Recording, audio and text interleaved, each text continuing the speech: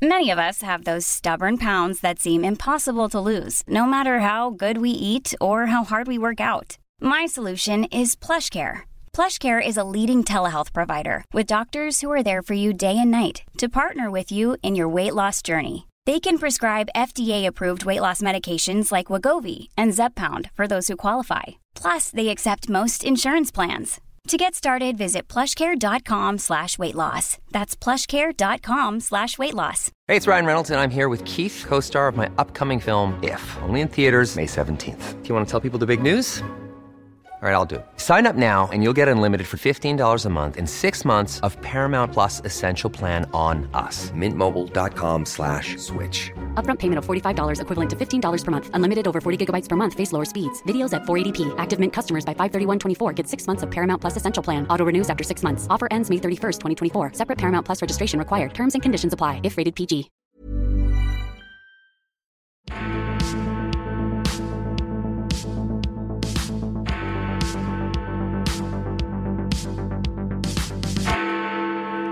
Hello and welcome to the CapX podcast.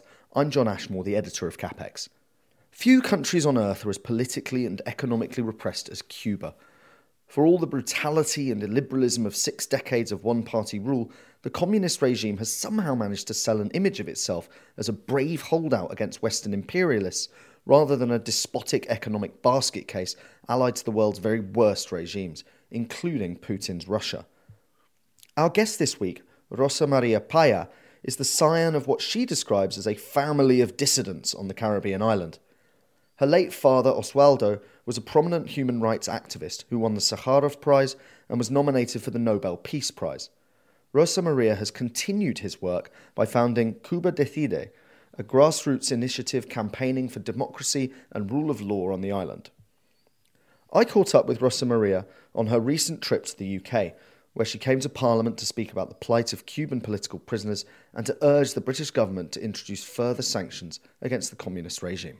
Rosa, thank you so much for being on the CapX podcast, all the way from Florida. It's a real treat for us, and I believe it's your British podcasting debut, so thank you for choosing CapX. Can you just tell, for our listeners, can you just tell us a little bit about yourself and your background, and also your family's background, because it's an important part of your story? Yes, indeed. Thank you so much for having me, John.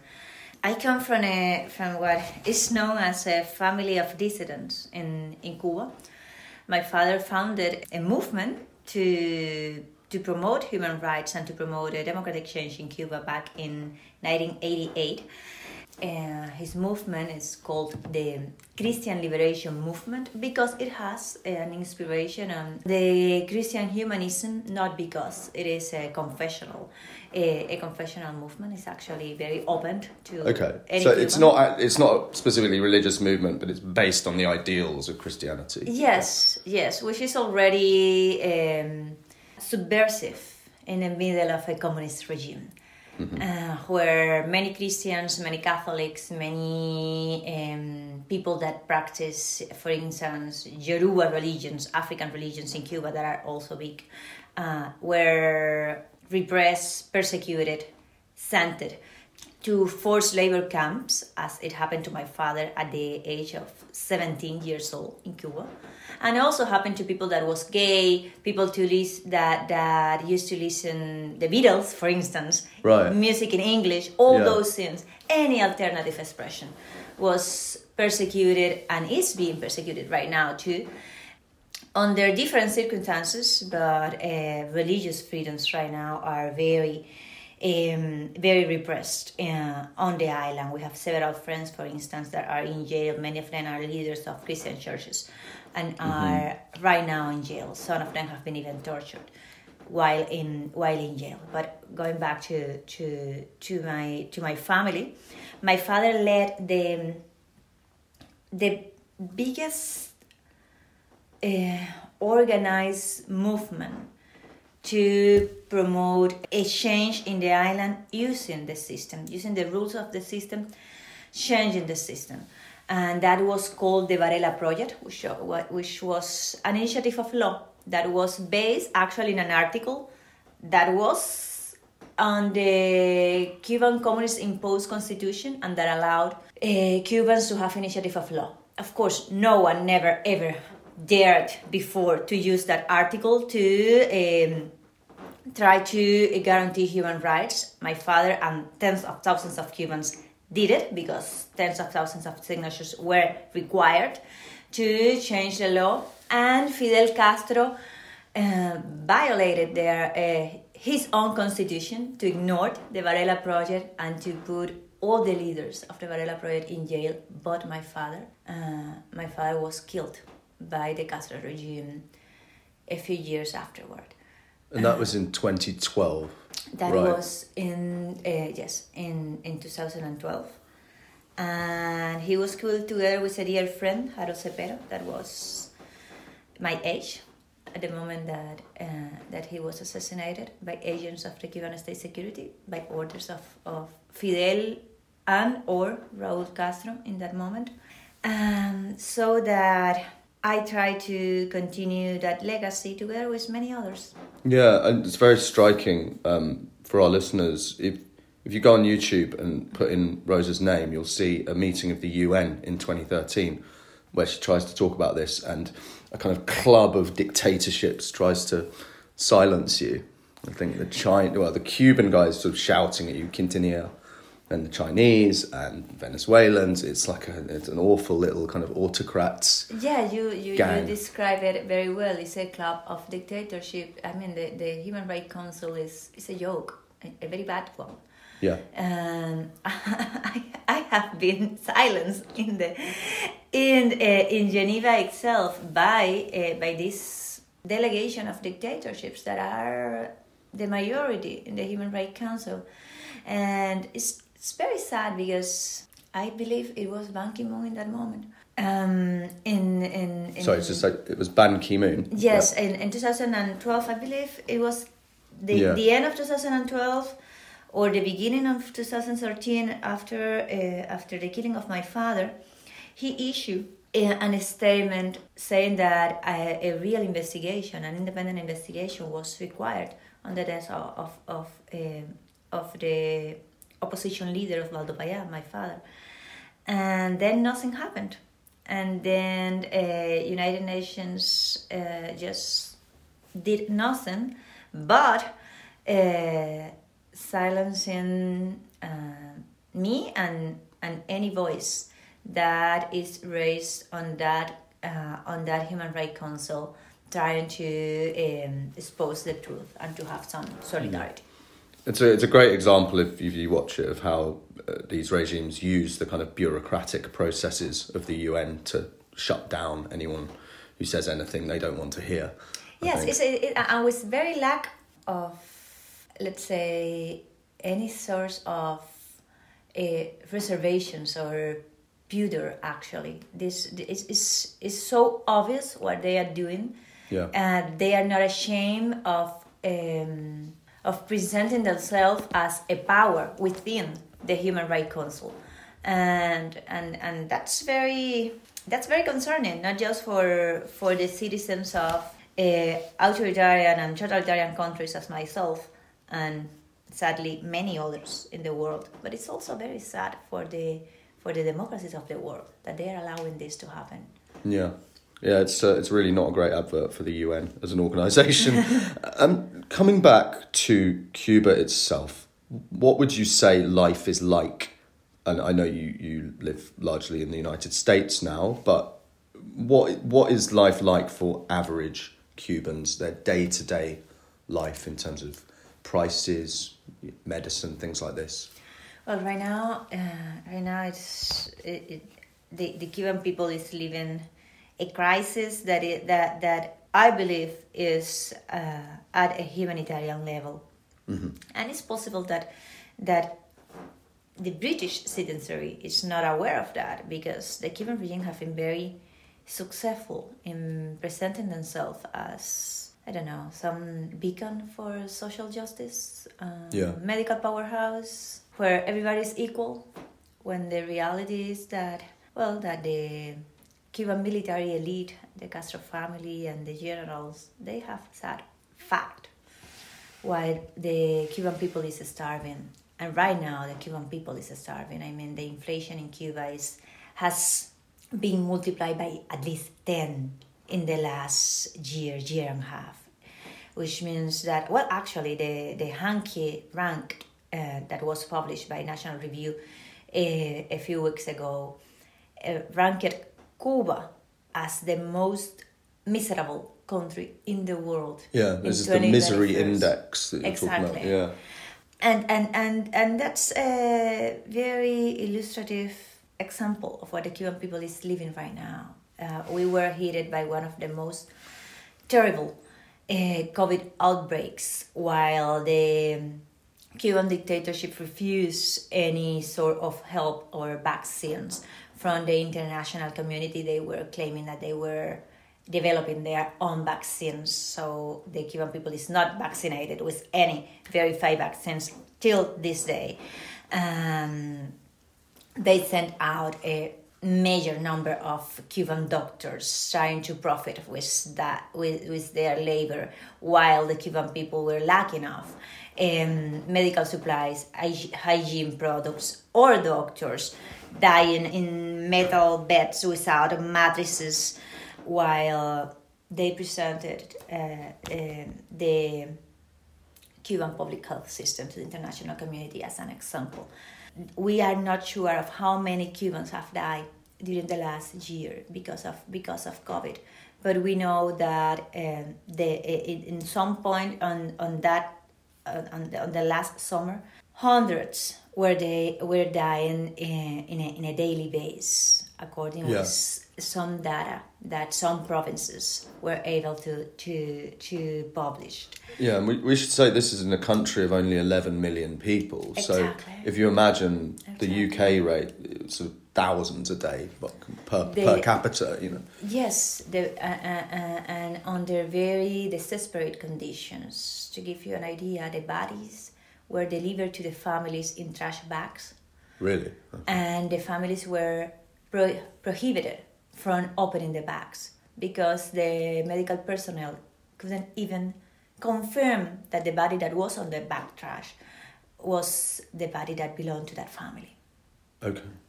That's the level of the crisis that was taking place in Cuba, and it is in some sense still going on, because for many families to get to the end of the week or the end of the day is very difficult right now because of the prices, because of the lack of opportunities, and on the top of that, because of the political repression that has increased majorly during the last months following the massive protests that took place on summer. Yeah, we'll come on to that, because last July there was a big kind of outpouring of opposition to the regime. I still kind of in my head want to call it the Castro regime, but it's not really anymore, is it? I just want to come back to briefly to what you were saying about doctors, because there is this idea, particularly among some kind of Western leftists, that Cuba, as you say, is this kind of beacon to the world because it sends doctors abroad. But the Cuban government does that to make money, does it not? Yes, and there is nothing wrong with making money. The wrong part is that they are trafficking persons with actually United Nations, that very flawed United Nations, had to classify the Cuban medical brigades as forced labor trafficking in person operations. There's a report from the Special Rapporteur of United Nations classifying the denounces that came from the doctors as forced labor operations that are basically a way in which the Cuban regime profits with the work of these doctors that are sent out to foreign countries, and they are prevented from leaving or quitting their job. Their families are kept hostage on Cuba. They cannot travel with their families. If they, for some reason, if they decide to abandon the mission, their families are going to be punished with at least 7 years in which they cannot leave Cuba, and at least 7 years in which these doctors that abandon the mission cannot return to the island. So they become stateless? They basically. become stateless, yes, as many Cubans have become stateless. And they cannot return to their family, their sons, their mothers there, not even in situations of emergency. And of course, all these contracts are contracts that are done with the Cuban state, by the governments or by the public health ministry or by local governments, but with the Cuban state. Roughly between the 80 and the 90% of the actual salary of each doctor is going directly to the Cuban regime, and the doctors only receive the 10%, in some cases the 20% of their actual salary. Right, so they basically only kind of get enough to live on. And yes, I mean, it's the definition of modern slavery. Yeah. So to those governments that actually engage with the Cuban regime in this trafficking in person operations, they are not just violating the human rights of the Cuban doctors. They are also exposing their country to the interference of the Cuban state security apparatus. And I want to briefly explain this with an example, to give you an idea of how these forced labor operations are not just forced labor operations with the goal of profiting, but also with the goal of interfering in the internal business of the countries. During the constitutional government of Bolivia, a few years ago, they opened the archive. So we know exactly the amount of so-called doctors that were sent to Bolivia, and the amount was 703 supposed doctors working on Bolivia. But from those 703 doctors, 497 didn't have a title in medicine. So they weren't qualified? They were not doctors. Okay. So that... Were they spies? Exactly. Okay. The investment that the Bolivian state made on public health was actually being made on the Cuban state security apparatus to interfere in the internal business of Bolivia. Do the Bolivians know that, or do they think they're doctors? So, well, now they know. Right, now they know, but then they thought they were getting doctors and they were most actually... of them, yeah, of course, the most of them think that they are doctors. I think this is another thing that perhaps people in the West don't understand, is the amount that Cuba interferes in other countries. Venezuela being another example. Venezuela, the collapsing of the Venezuelan democracy cannot be understood without the support, the coordination, the military invasion of the Cuban regime in that country. And just briefly to touch on the first part of your question, there is still a Castro regime in Cuba. His daughter is still there. And his sons, his daughter, Raúl Castro is still alive and is still commanding the most important decisions.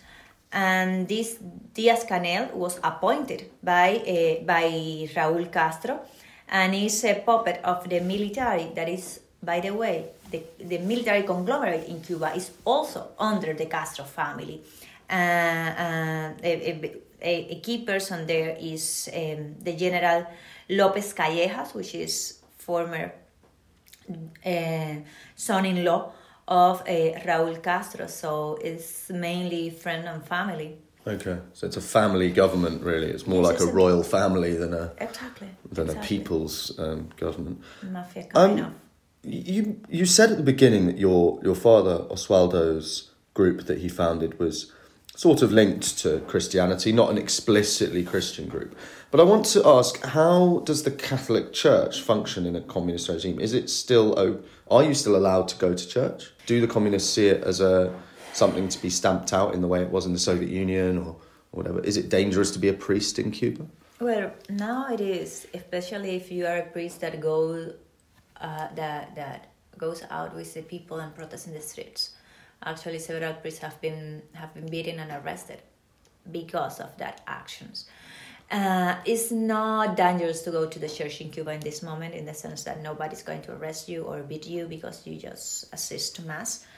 But you are going to be, or you could be persecuted and repressed for the fact that you are a member of the church, of an active member of the church. For sure, if you are a priest, if you are a nun, if you are a bishop, you are going to be, you're going to have a file on the Cuban state security, and you're going to be at least under surveillance the whole under time. Surveillance, yeah. Yes.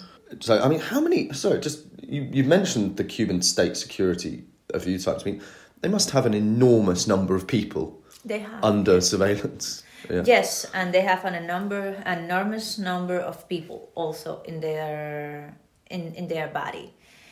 So in their organisation, you mean? Yes, a number of operatives who... Yes, yeah, you could call it an organization.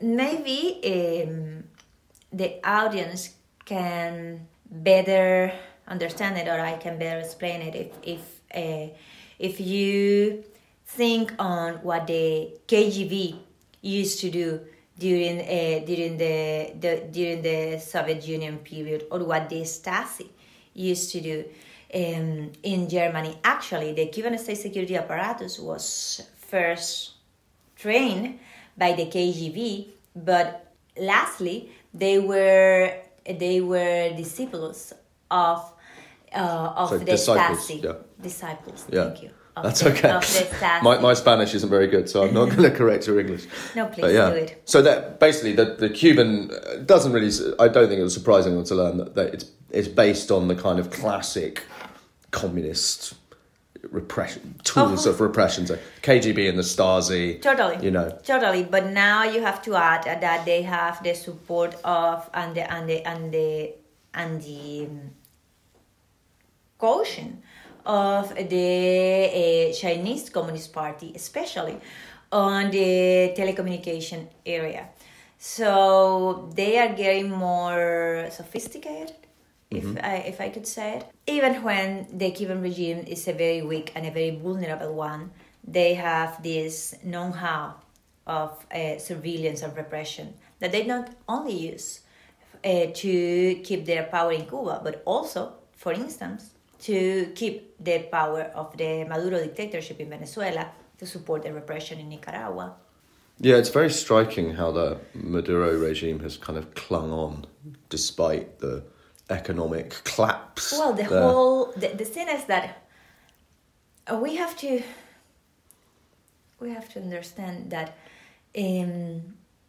economic is key, of course, but these postmodern totalitarian states or authoritarian states, in the case of Venezuela, they are big on military counterintelligence, and that's key to prevent the overturn of the dictatorship, because at the end of the day, they are, in the case of Cuba, they are a murderous military regime that is ready to use their weapons against the people, and that's the ultimate power. And they control it totally because of the military counterintelligence, and the Cuban regime military counterintelligence is also in Venezuela. They are actually in control of the military through this strategy. So yes, they have been backing up the Maduro regime. They helped Hugo Chavez to get to power, and they are the reason why Chavism is so resilient, even when the Maduro regime have been under such amount of pressure that should be actually also directed against the Castro regime, which is ironically weaker. I wonder, I mean, what is your assessment of the state of the Cuban regime now, the condition of the regime, in terms of, do you think we are close to the kind of change that you would like to see? I think that is very likely, but it's not spontaneous. As we just mentioned, they have the weapons and they're ready to use it. They actually did it. During last summer, they shut down young people in the streets. They killed people in the streets because of the fact that they had a cell phone in their hands and they were screaming freedom. And they began a massive wave of repression. There are more than 1,000 political prisoners right now on the island. 1,000, at least 1,000. At least 14 of them are children, age of 16 years old, 17 years old, being condemned up to 18 years in prison. That's going on the island, and that's a repressive machinery that is very powerful. The other face of the coin is that the Cuban people is just fed up and is saying, enough, we want a change in the system, we want democracy, we want the possibility of actually being happy in this country, which is not an option right now for the Cuban people, and that's the main source of weakness of the dictatorship. But you have to add there the fact that Fidel Castro is dead, Raúl Castro is dying, puppet president, and the whole regime has zero legitimacy on the eyes of the Cuban people. So yes, it is a very weak regime, very weak economically. They destroyed the production capacity of Venezuela, so right now they don't have even the support or the economic support that they used to have when Hugo Chavez was alive and Venezuela was not completely destroyed yet.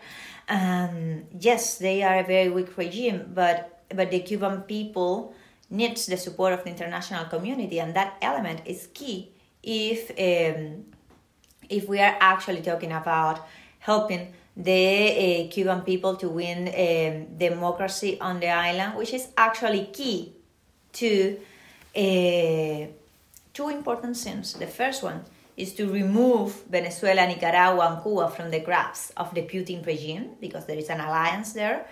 And second, to guarantee some possibility of democratic stability in the region, in Latin America and in the Americas in general. You have to start by ending the head of the octopus that lives in Havana. You mentioned Russia there, and obviously the Putin regime has been hit with a massive set of sanctions, the Russian economy. Some predict it's going to fall 20% GDP this year alone. How do you see that affecting Cuba? What is the economic relationship between Russia and Cuba? As I understand it, Russia is kind of the major creditor of the Cuban government. Yes, the Cuban regime owes around $2.2 billion to the Putin regime, actually to the Russian people.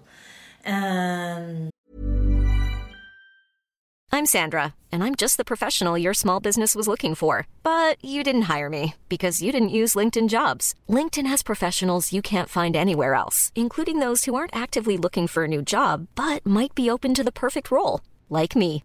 In a given month, over 70% of LinkedIn users don't visit other leading job sites. So if you're not looking on LinkedIn, you'll miss out on great candidates like Sandra. Start hiring professionals like a professional. Post your free job on linkedin.com/people today. Hey, it's Ryan Reynolds, and I'm here with Keith, co-star of my upcoming film, If, only in theaters May 17th. Do you want to tell people the big news?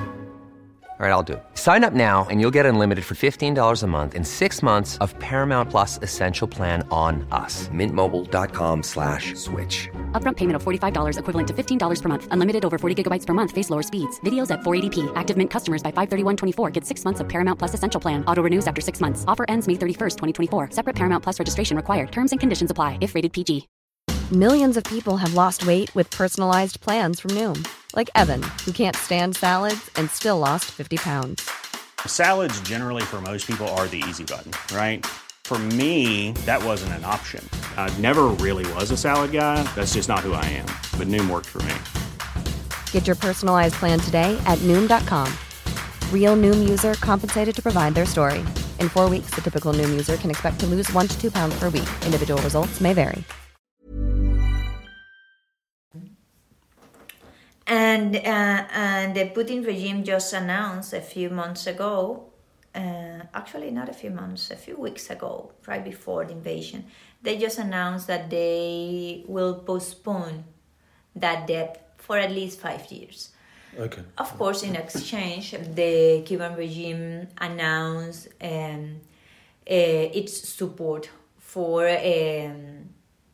the actions of Putin, the claims on Donetsk and Luhansk as independent republics, and condemn the NATO actions in Europe and in Ukraine. And it's very clear that there is an alliance between the Cuban regime and the Putin regime. Actually, they have been so bold as threatening with a second Cuban Missile Crisis if the American administration does not comply with the Putin demands. Actually, the Deputy Prime Minister, Mr. Borisov, was in Havana, and the Foreign Minister made declarations saying that he could not confirm or deny the possibility of deploying Russian troops in Cuba. Right. Again, if the American administration does not comply with Putin demands. And this is very, very concerning because, of course, it's something that is being done without the consent of the Cuban people, but it's also something that has been done in the past and that could be repeated. So it's in many ways the support for the Cuban people call for freedom right now is not just the right thing to do, it's almost the low-hanging fruit to take to at least guarantee some stability in the Americas. Yeah, so you can make an argument that it's very much in America's, as it was in 1963, it was in America's security interest to do something about the regime. I would say in the West's best interest. Yeah, in the sort of cause of liberal democracy, if you like. I mean, speaking of Westerners, how does it make you feel when you see Western politicians, I think of the former leader of the Labour Party here in England, who declare solidarity with a dictatorship that is, like you say, locking up thousands of people? Well, dictators and criminals in general have always have supporters. It's very sad because when we talk about the Cuban situation, we are not talking about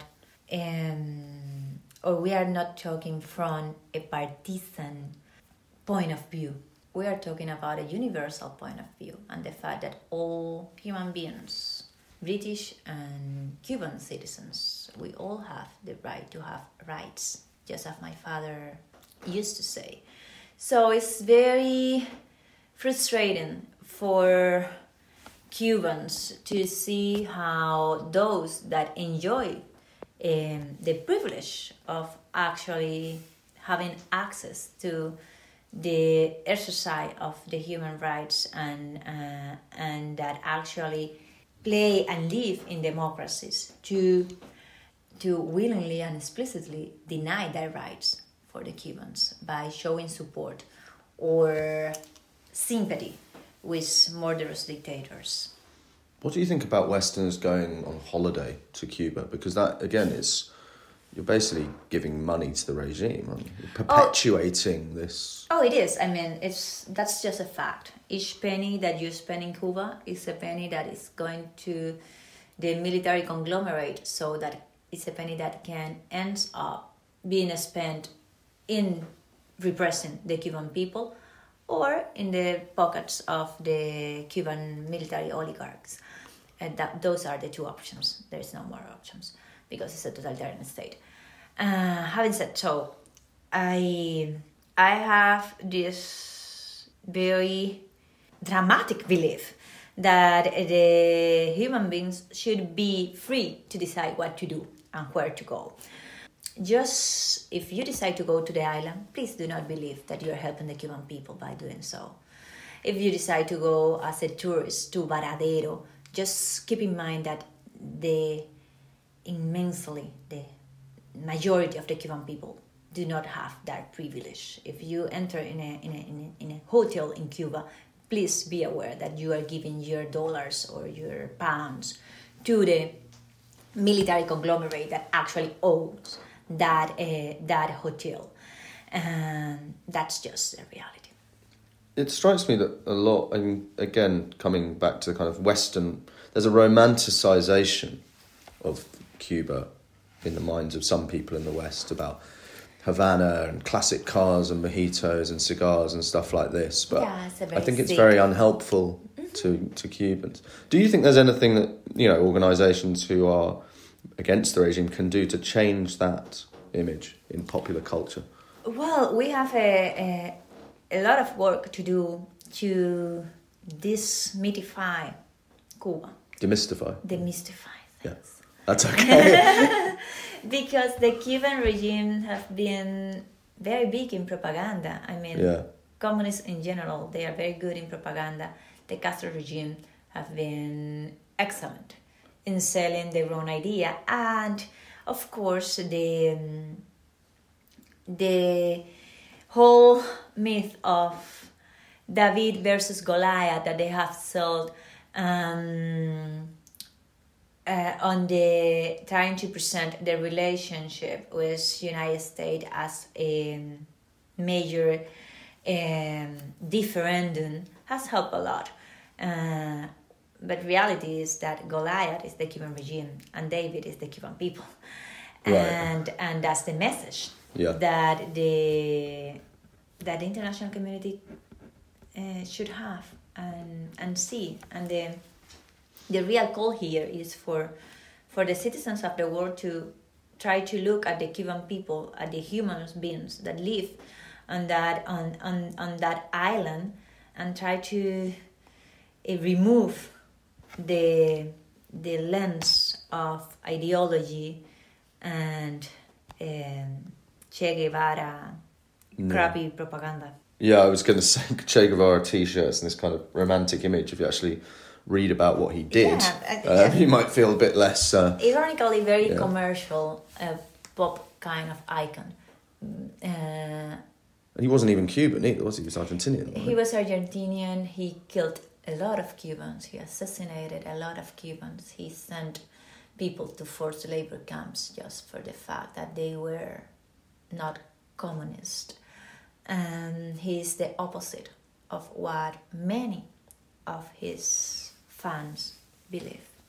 Yeah. I mean, what do you think about, at the moment, the Cuban government is conducting this sort of pseudo-democratic exercise. There's a new law coming out to do with equal marriage and things like this. I mean, what is that about? Is it just to sort of show... Is it to show a certain face to the outside world? It is about circus. It's about entertaining. It's about distracting from repression, from hunger, from the misery that the Cuban people is actually experiencing this point. And it is a cool hot topic, right?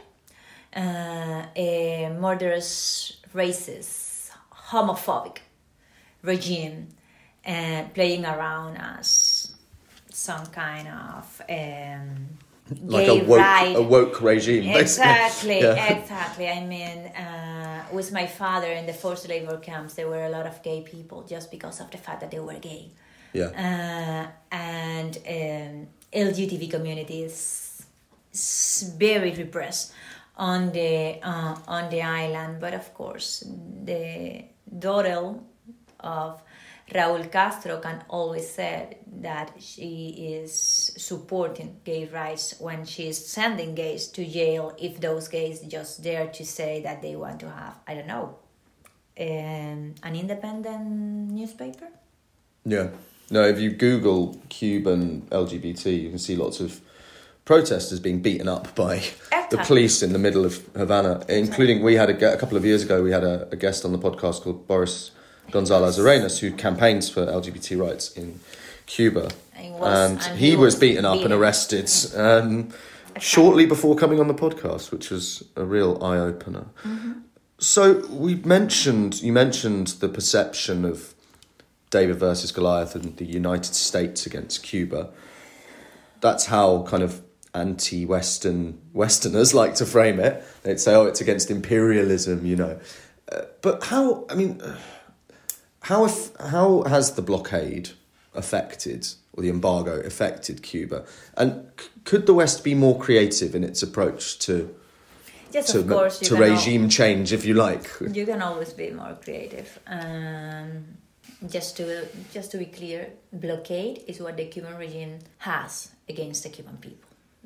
They are blocking prosperity, they are blocking human rights, they are blocking the most basic needs of the human beings that lives in Cuba.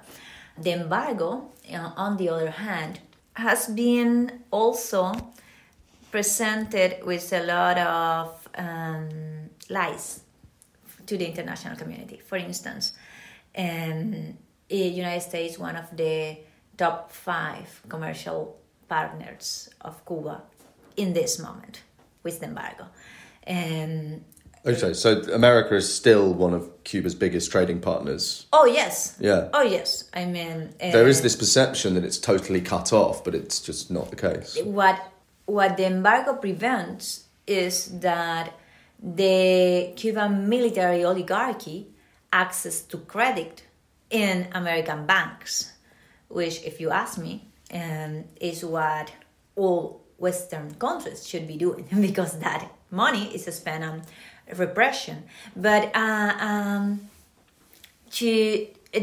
embargo have been also widely used to justify the repression of the Cuban people by the regime.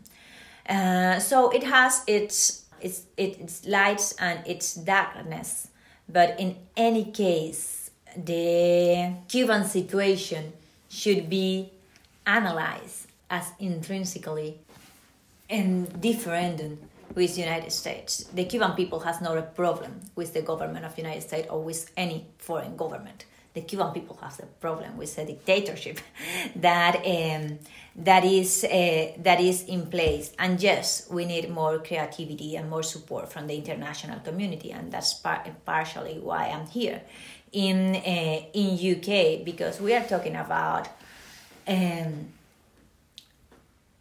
crimes against humanity that have been committed by the Cuban regime in a daily basis. And for instance, UK has a global mechanism of sanctions against abusers of human rights. And we have a whole list of human rights abusers that are sitting on the top of the Cuban regime, together with, for instance, the list of all the judges and the prosecutors that are right now condemning peaceful protesters to decades in prison. And all these people should have consequences for their acts. The government of UK has in its hands the possibility to rise the cost of repression in Cuba, and those steps should be taken. Yeah, that was my next question. Was going to be what can Western governments do? But I think you've kind of answered it quite well there in terms of we here in the UK, and we've seen enthusiasm. It's sanctions season, so why not add some more repressive bastards to the list? What do you think that we ordinary people who support Cuban people and not the Cuban government can do to help the Cuban people? Help us to spread their voice. Help us to spread the message. Help us to advocate in front of your government for sanctions to the criminals. For instance, here in London, there is a Cuban bank. Yeah. It's still got a license to having bank. Yeah. That's unbelievable. That UK is enabling the Cuban regime and especially the Cuban military elite to profit from London and to make transactions from London with the rest of the world. That license should be cancelled immediately. And it is in the hands of the British people, because it is in the hands of the British government to do so. There are still companies that are profiting in Cuba over the rights of the Cuban people. There's a very successful and beautiful experience that the world had to end the apartheid in South Africa, and it's called the Sullivan Principles. And it's just a few principles or ideas that especially companies can embrace, not to engage on enriching the dictators, but to embrace social responsibility and demand respect for human rights of their workers and the citizens in general in the countries where they are. And we need something like that for Cuba. We need the British government enforcing the national, international law about human trafficking and persuading other governments and the British territories overseas to cancel any kind of contract with the Cuban state on medical brigades. Okay, so I mean that's a good way to sum up. I think it's clear there that there's a great deal that actually the UK can do to weaken the regime and help the Cuban people. Rosa, thank you very much indeed for coming on the CapEx podcast. It's been extremely revelatory and educational, and on behalf of our listeners, I can only wish you all the best with your work standing up for human rights and democracy in Cuba. Thank you so much.